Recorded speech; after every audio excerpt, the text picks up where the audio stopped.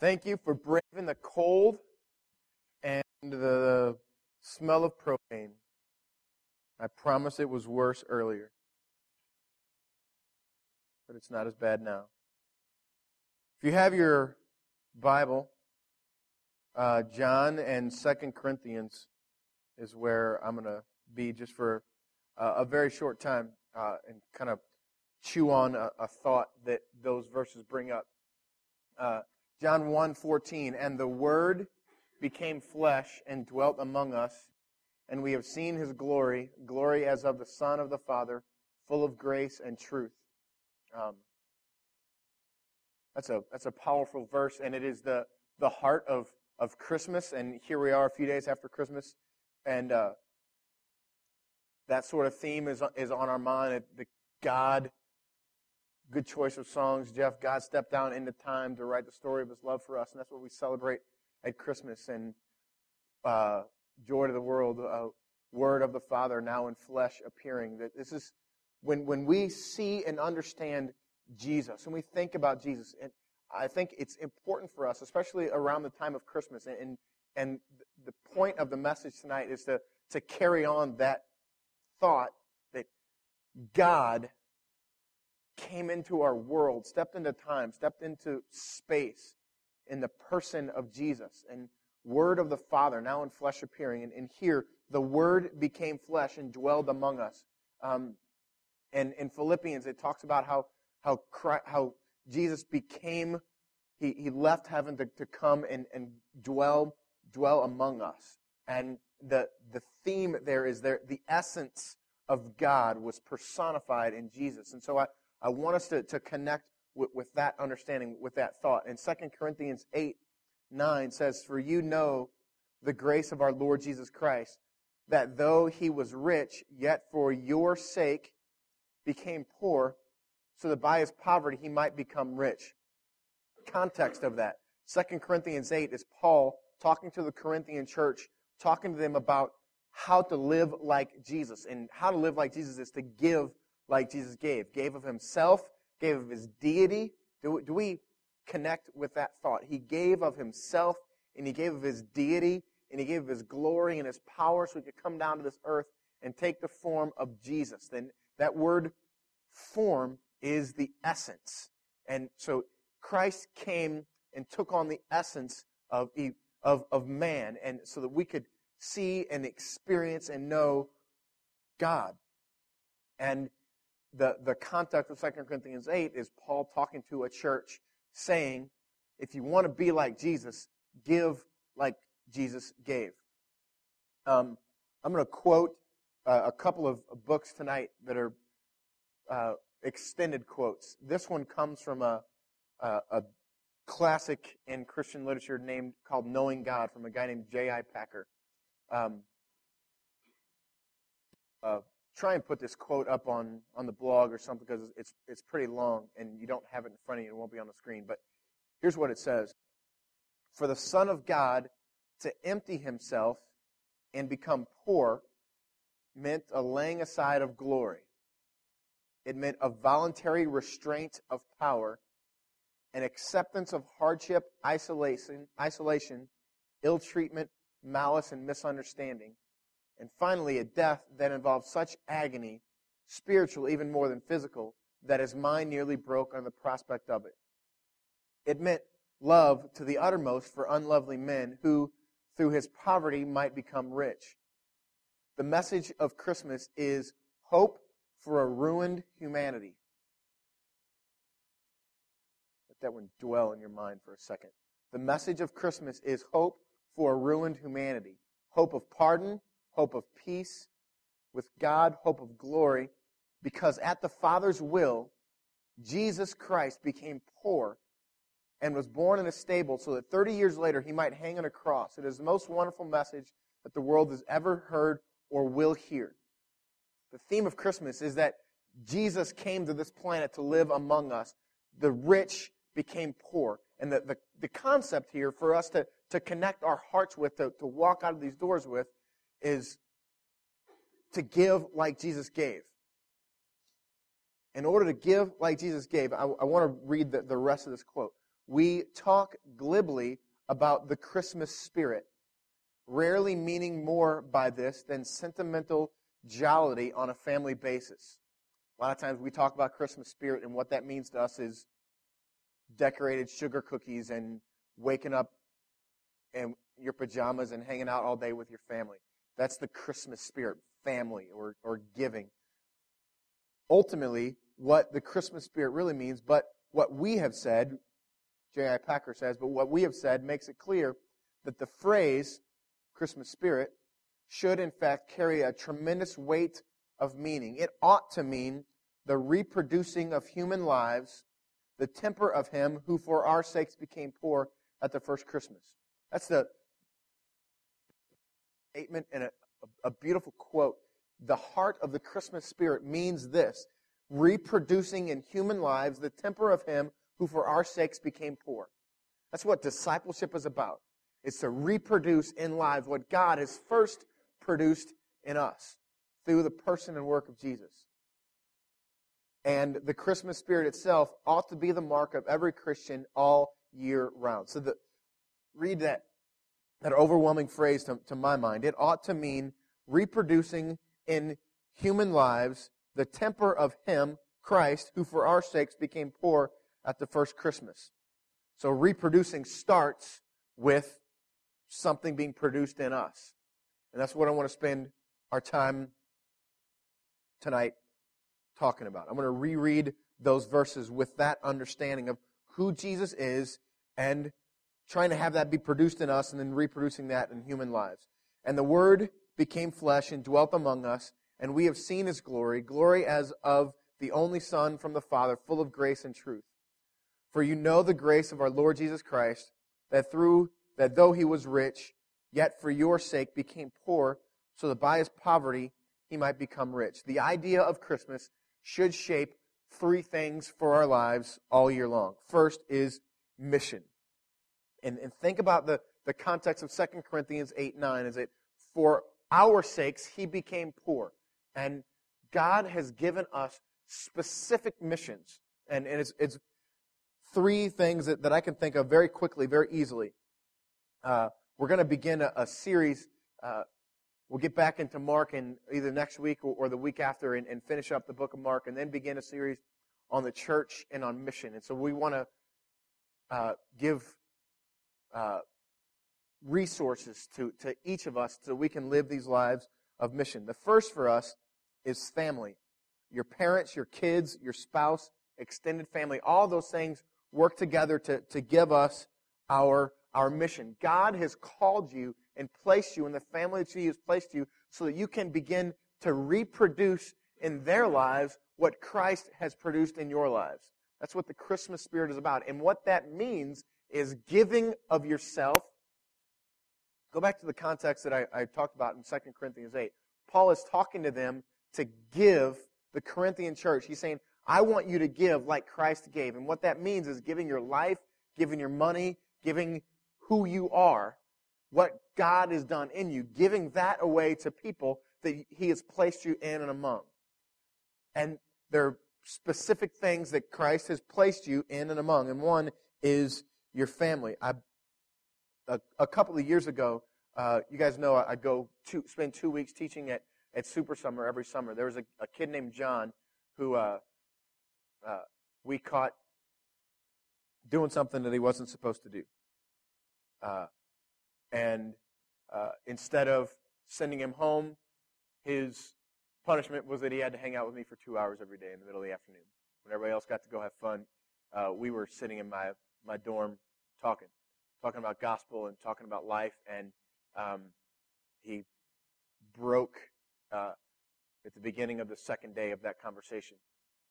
And we began to talk about how God had called him specifically to a particular mission. And this kid was messed up, but God had captured his heart that second night at Super Summer. And so we began to talk, and his dad was like a music minister at a big church in Kansas City someplace, and his mom had just been diagnosed bipolar, and it spent like 3 years in the depths of depression, not knowing what was going on, and they just diagnosed her as bipolar, and she had totally removed herself from her husband, totally removed herself from her whole family, but somehow she had allowed this kid, who was 16 at the time, and into drugs and just messed up. She had allowed, in the midst of her depression and depravity, had allowed this kid to speak to her and give audience to this kid. The only person alive who she would give 2 minutes to was this kid. And I talked to him about, you have a voice that no other human being on this planet has. And I tell that story to say there are people in our lives that we have a voice in their mind and in their life that very few, if any, people have. And that is our mission, for us to see who those. For me, I have 4 kids who I have a voice in their life more than anybody else does. I get to present and speak gospel to their life every day. You have people in your life, and the point of this portion of the message is to get your mind spinning, to find out what person has God given you that you have a unique voice in their life. Because God has placed those kind of people in your life. And it's very purposeful. And that is one of the missions for your life. When we talk about this Christmas spirit, that's what it is. Reproducing in others what God has produced in us. To begin to work that out and push that out. And I think about all the different opportunities God has given me to invest and disciple in people. And there's people all over the country who I've gotten to invest in. And then I think about the people that have invested and poured into me. And it's a reproducing cycle. And that is one of the number one missions in our life, is to begin to reproduce in people. First, family, and second is friends. God has given your heart leanings, and has given you a voice among friends to affect them for Christ.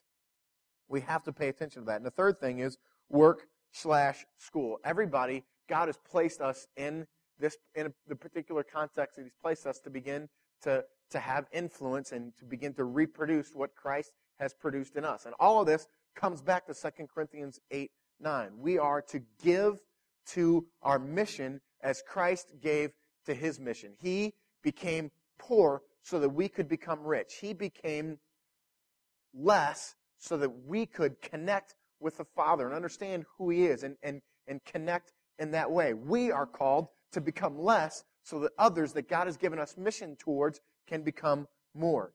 Connect our hearts to that. 2 things now. The idea of Christmas should shape our prayer all year long. I want to read a couple of one extended passage from this book, and it comes from this concept. Prayer exposes our need from the gospel. This is a book that a friend of mine recommended. It's called The Praying Life, written by a guy named Paul Miller. You can pick it up on Amazon for like $15, and I highly, highly recommend it. I'm about halfway through it, and it's an amazing book, and you'll see in just a second when I read an extended excerpt from it. But it's very practical for us, very heart-connecting for us, because if we are going to live out this mission that I just spent the first 10 minutes talking about, we have to begin to seize the vehicles that God has given us to be able. If we're going to reproduce, we have to have something produced in us. And it's not something that happened once and now it's done. It's something that is a continuing process, on and on and on. And the first thing that I want to talk about for that production inside of us is prayer. And prayer exposes our need from the gospel. And as we talk about these 2 things that prayer does, understand that prayer is not so that we can gain things, we can get things, we can make a laundry list of stuff for God, but instead, it begins to shape and mold us. I want us to see that. The story that I'm going to read here, the author, Paul Miller, has a daughter named Kim who is a savant and doesn't speak. And she's got issues and mental problems that she's not able to speak, and she's like a teenager. And she has Kim has a sister named Ashley, another one of Paul Miller's daughters, and she has been praying for Kim to be able to speak for her whole life. And that's where the story picks up. Listen Listen closely to it so we can, because it moves pretty quickly. It says, prayer was no mere formality for Ashley. Ashley is the healthy one. She had taken God at His word and asked that He would let Kim speak. But nothing had happened, and Kim's muteness was a testimony to a silent God. Prayer, it seemed, doesn't work. Few of us have Ashley's courage to articulate this quiet cynicism or spiritual weariness that develops in us when heartfelt prayer goes unanswered. We keep our doubts hidden even from ourselves because we don't want to sound like bad Christians. No reason to add shame to our cynicism, so our hearts shut down. The glib way people talk about prayer often reinforces our cynicism. We end our conversations with, "I'll keep you in my prayers." We have a vocabulary of prayer speak, including, "I'll lift you up in prayer," and "I'll remember you in prayer." Many of us use these phrases, including us, never get around to praying. Why? Because we don't think prayer makes much difference. Cynicism and glibness are just part of the problem. The most common frustration is the activity of praying itself. We last about 15 seconds, and then out of nowhere, the day's to-do list pops up in our minds, and we are off on a tangent. We catch ourselves, and by sheer force of will, we go back to praying. Before we know it, it's happened again. Instead of praying, we're doing a confused mix of wandering and worrying. Then the guilt sets in. Something must be wrong with me. Other Christians don't have this trouble praying. And after 5 minutes, we give up, saying, "I'm no good at this. I might as well get some work done." Something is wrong with us. Connect our hearts with the gospel as he's talking here. Something is wrong with us. Our natural desire to pray comes from creation. We are made in the image of God. Our inability to pray comes from the fall. Evil has marred that image. We want to talk to God, but we can't. The friction of our desire to pray, combined with our badly damaged prayer antenna, leads to constant frustration. It's as if we've had a stroke. Complicating this is the enormous confusion about what it makes for a good prayer. We vaguely sense that we should begin by focusing on God, but not ourselves. So when we start to pray, we try to worship. That works for a minute, but it feels contrived. Then guilt sets in and we wonder, did I worship enough? Did I really mean my worship? In a burst of spiritual enthusiasm, we put together a list. But praying through the list gets dull and nothing seems to happen. The list gets long and cumbersome and we lose touch with many of the needs. Praying feels like whistling in the wind. When someone is healed or helped, we wonder if it would have happened anyway. And then we misplace our list. Praying exposes how self-preoccupied we are and uncovers our doubts. It is easier on our faith not to pray. After a few minutes, our prayer is in shambles, barely out of the starting gate. We collapse on the sidelines, cynical, guilty, and hopeless. And I read that to make this one simple statement. Prayer. We try, we fail, but God accepts us and God loves us. Prayer is not just about, God, would you heal my sister? God, would you heal my dad? God, would you bring peace to my life? God, would you give this to me? Prayer is about connecting our hearts with the gospel. And as I read through that, and as I read through the whole of that, and how does your mind connect with that? Have you been there before? Man, I prayed for this, and it happened, and there's doubt in my mind that it would have happened anyway. Or you pray, and oh man, I really need to go and take care of this problem. I got to go and pick up my kids in about an hour, and so I forget about what I'm lost in a world of distraction. We want to pray. There's a craving and a desire in us to pray that comes from creation, but there is a fall that has corrupted us. Prayer connects our heart with the gospel, and it connects not just that we try and we fail and God accepts us, but the beauty of that is God encourages us to come to Him because He knows that He will provide for us what we need. So prayer connects our heart with the gospel. Prayer also connects our heart with the Father. One of the best things about Saturday and Sunday morning for me is waking up. My kids, the little ones are of the age now that they wake up and they can kind of be self-contained for a while until Jen and I wake up or until Cooper decides to yank out half of Hannah Grace's hair and the world collapses. So Jen and I get to kind of lay in bed and just be warm. And one of my favorite things about Saturday, Sunday morning is I call one of them in. I just say, hey, Cooper, or hey, Mia, hey, Hannah, come in here. And they come into bed, and especially for Mia, she'll come in, and she likes to wear pajamas and no shoes, no slippers. She doesn't like to put her slippers on. And whenever I call her in on Saturday or Sunday morning, her feet are freezing. And what I do is I bring her in, and she's kind of cold too, and I hug her and get her warm, and she puts her cold feet, in between my legs so she can get her feet warm.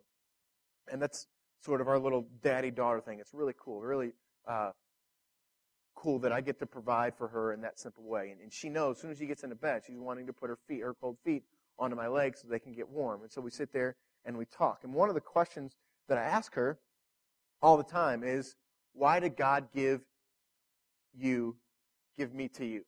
Why did God give me to you? And her answer is to protect me. And then I say, why did God give you to me? And she says, to make Daddy's heart happy. And the point of, and this is, all in the midst of cold feet and her being cold, and the morning has just started, and I bring her into my arms and I hold her, and my warming her feet is the picture of that protection.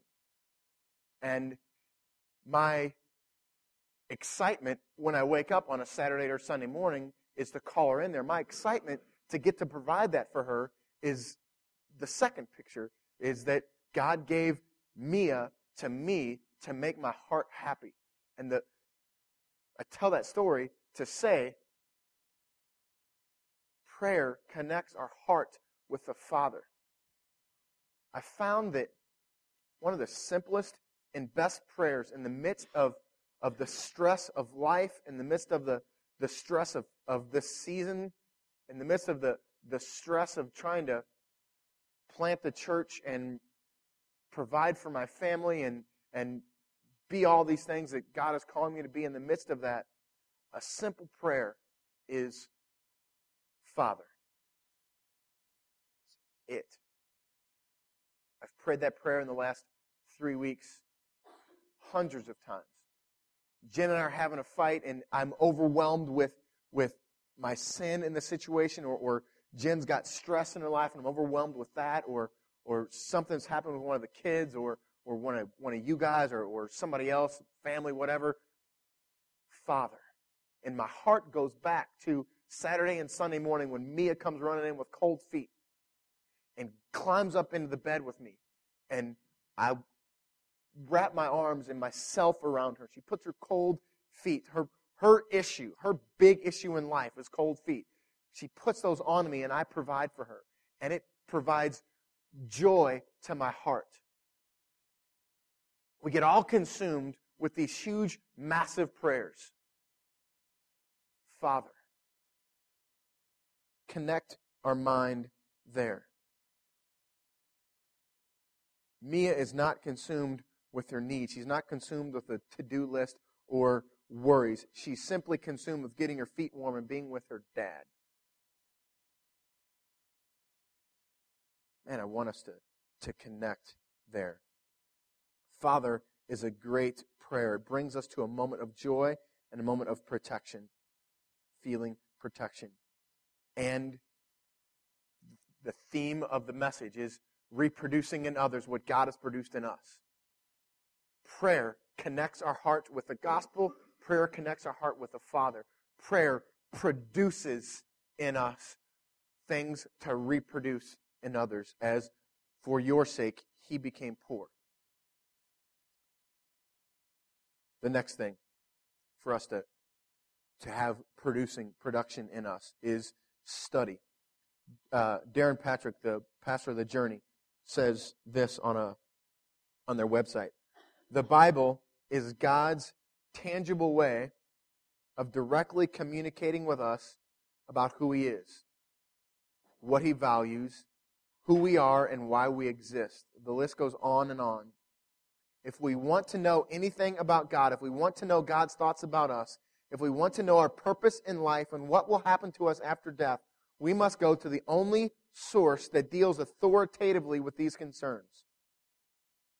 Producing what we can reproduce in others begins with prayer and begins with study. And we are going to attempt in 2010 to resource us as a body, as a church, to study the Word of God deeply so that we can see these things. Connect your mind there. If we want to know anything about God, if we want to know His thoughts about us, if we want to know our purpose in life and what will happen to us after death, we must go to the only source that deals authoritatively with these concerns. So many times in situations, conversations, we want to think, we want to talk, we want to sermonize, we want to go to the study of Scripture. We are to be like Christ. We are to reproduce in people what Christ has produced in us. Prayer and study of His Word. And my hope and desire for us in 2010 is that we, as leaders of this church, would put in our hands resources for us to connect in deep ways with the Scripture and connect in deep ways with prayer. The second half of that quote, 2 Timothy 3:16 and 17 says, all Scripture is breathed out by God. These are verses you've heard before, but connect with that simple statement. All Scripture is breathed out by God. Let's talk for a second about how God is God. All-knowing, all-providential.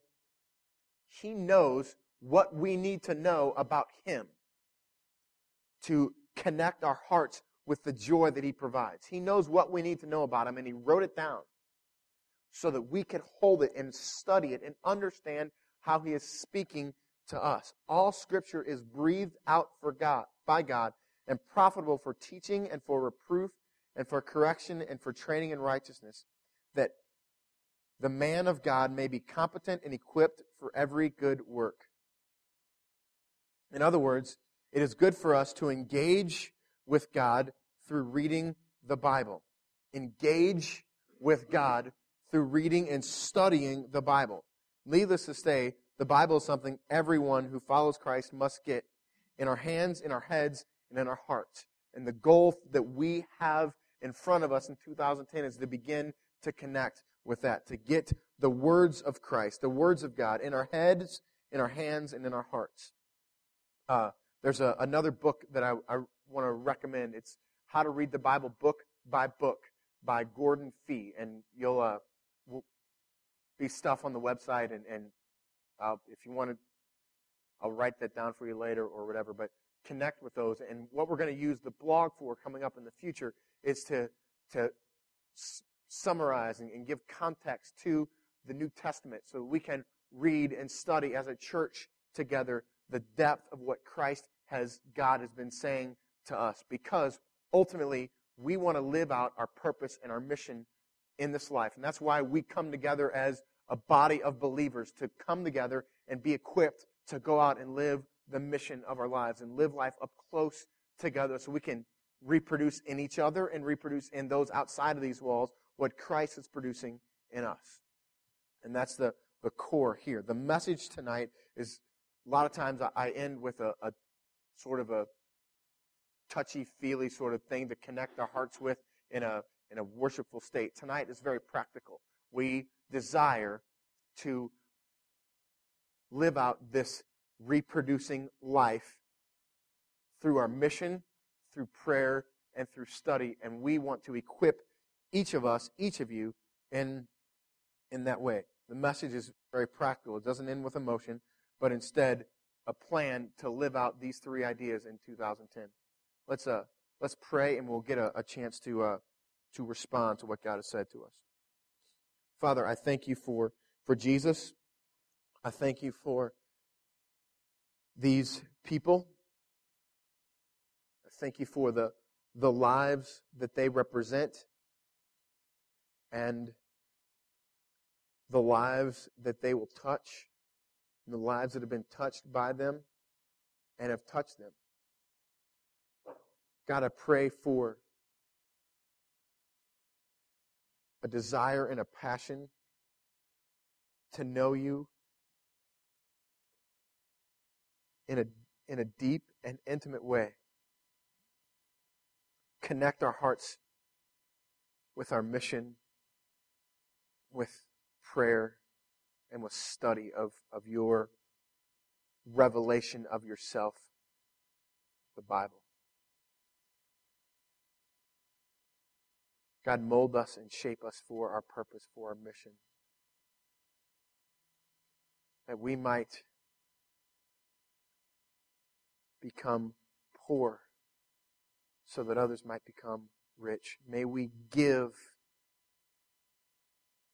of ourselves for the ultimate joy and pleasure of another. May we give like Jesus gave. I thank you for that beautiful picture. I thank you about how we get to engage Christ this season, how you've given us these